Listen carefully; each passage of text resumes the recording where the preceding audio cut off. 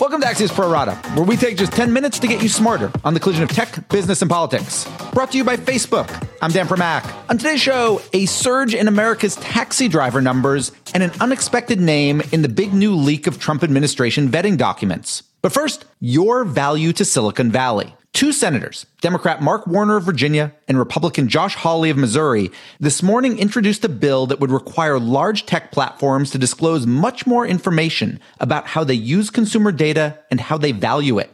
It's called the Data Transparency Act and applies to platforms with at least 100 million monthly users. And it's got two main requirements. First, such companies must disclose to federal regulators the types of data collected from users and how that data is used, so long as it's not, quote, exclusively related to the online service in question. Second, the companies need to put a monetary value on that data. And that second part, that's to be made public to specific users. In other words, Twitter might tell me that my data is worth $5 a month to them, but tell you that yours is worth 10 or vice versa. In other words, it's not an average of all users, and all of this info is supposed to be updated at least every 90 days. Here's some more context from Senator Warner, speaking during last night's episode of Axios on HBO. All of this personal information that is being sucked out of us, oftentimes unknowingly, as we use our phones and devices on a regular basis, that is not something that is entirely owned by the platform company. To be sure, tech companies are going to fight this, if only because it's a logistical nightmare and because they know it's difficult to get anything through Congress these days, even bills with bipartisan support. But the truth is that even if this bill joins the dustbin of legislative history, it's yet another sign that Washington, D.C. is getting serious about regulating Silicon Valley. And at some point, one of these efforts is bound to stick. In 10 seconds, we'll go deeper with Axios managing editor Kim Hart. But first, this. We've all seen online ads that seem perfectly tailored to us. And now we have better ways to learn how this works. Visit facebook.com/about/ads.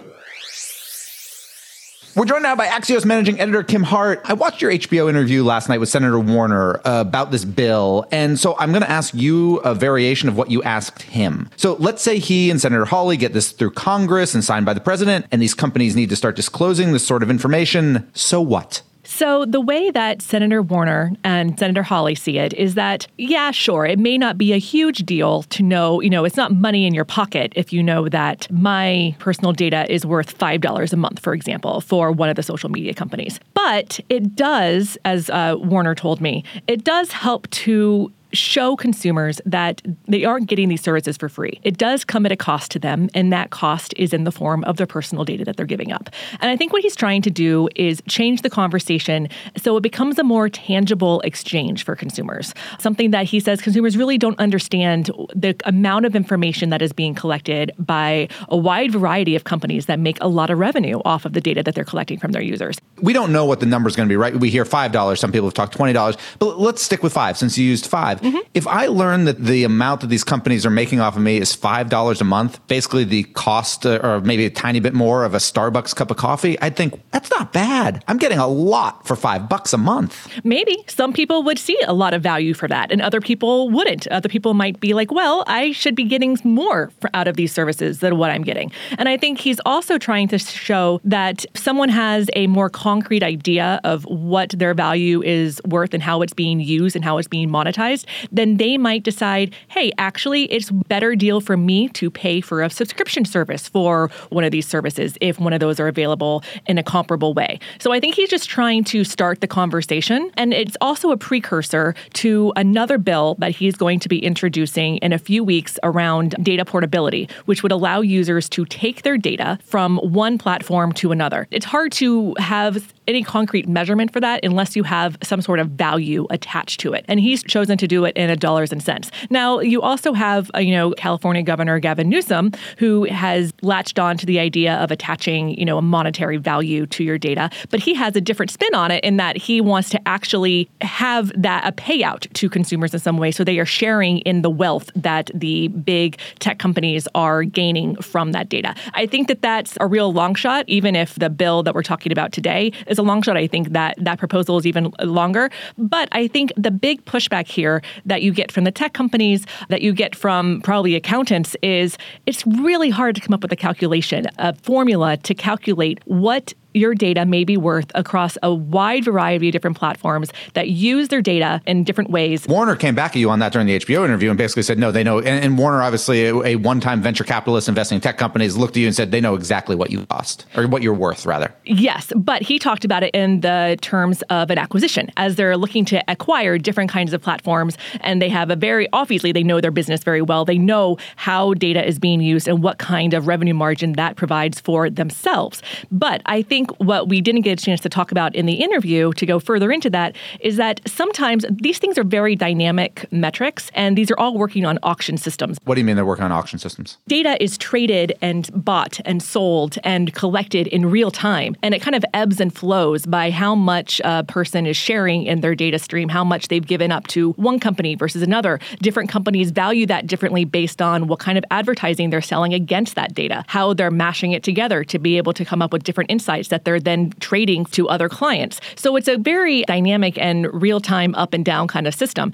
And I think one of the problems that they might run into here is that it's going to be really hard for a company to be able to come up with an accurate metric that they can then share with a user on a regular basis that is not outdated as soon as it's shared with the user. One of the things in this bill is this does not apply to all social media platforms or all tech companies. There's a minimum here, which is you have to have at least 100 million unique monthly users. And so that covers more companies than people might think. For example, Reddit is in there. Why that limit? If this information is important for consumers, and there's, say, 80 million people a month that use service X, don't those 80 million people, shouldn't they be getting the same information that the people of a service that's got 500 million users are getting? Yeah, that's a fair point. And I think that this is a starting point, that let's start with a metric that would hit a large number of companies, but not all of them. See how it goes, see how we can work this out. And also, when you're looking at an aggregate amount of data that the bill also requires these companies to do, would be to file with the SEC an aggregate total sum of how much all of their users' data is worth. You can kind of see it in a larger scale. Also, those are the companies that would be able to afford to comply with that kind of a regulation, right? You have the same kind of argument with GDPR and other big regulations, is that it helps to, the big companies that can comply with it, and the smaller companies might have a harder time. So I don't think Warner would say, let's stop there if we can find a way to make this system and this metric work. But I think he's using this as a starting point for discussion. Senator Warner talked about how there's this growing interest by consumers in learning about how their information is used and maybe even the value of their information. Do we know that, or is it a growing interest on the part of Congress? I think we do know from a variety of polls, even some that we've conducted with our polling partners here at Axios, that there is a growing awareness of the value of their data, or the fact that these platforms are using their data in ways that they may not have been really aware of when they signed up for services. And so I think that while there is a growing awareness about it, and maybe, my data actually is worth something, and they're making a lot of money off of the information that I'm giving them and that they're asking me for. And so I think that while there's awareness, there may not be still this call for action, wanting some sort of regulation put on these companies. And so I think that goes back to what Senator Warner and Senator Hawley are trying to do here, which is basically to convince consumers even more that this is not a transaction in which they are getting a service for free. There is an exchange there, and they may not always be on the winning side. Kim Hart of Axios, thanks so much for joining us. Thank you. My final two right after this. So about those online ads. One way it works is advertisers look for categories of people with similar characteristics, like millennials who like hiking gear. To learn more, visit facebook.com/about/ads. Now it's time for my final two, and first up is new Department of Labor data showing a big increase in the number of Americans whose primary job is to drive other people around, whether as taxi drivers or chauffeurs or ride-hail drivers for companies like Uber and Lyft. The data shows that nearly 1% of Americans over 18 now fall into this category, which is about triple where it was a decade ago. And again, this is only about primary employment, not folks who drive part-time to make ends meet. Quartz dove a bit deeper into the numbers and reports that a lot of this is being driven by Americans working in so-called high-density cities, like New York and Miami, where the percentage of drivers is more than double the national average.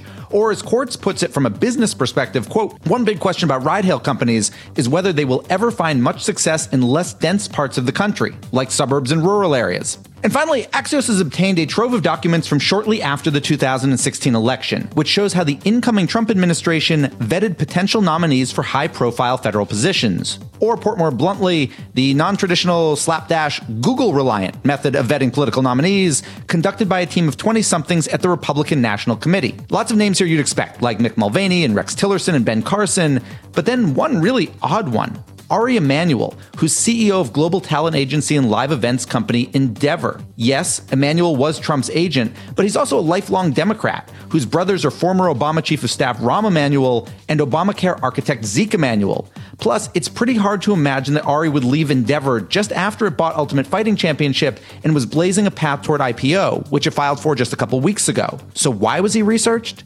Sadly, we don't know, with a source close to Emanuel telling me that Ari wasn't even aware he was being vetted. And oddly, that kind of makes sense. And we're done. Big thanks for listening. And to my producer, Tim Shovers. Have a great National Pralines Day. And we'll be back tomorrow with another Pro Rata podcast.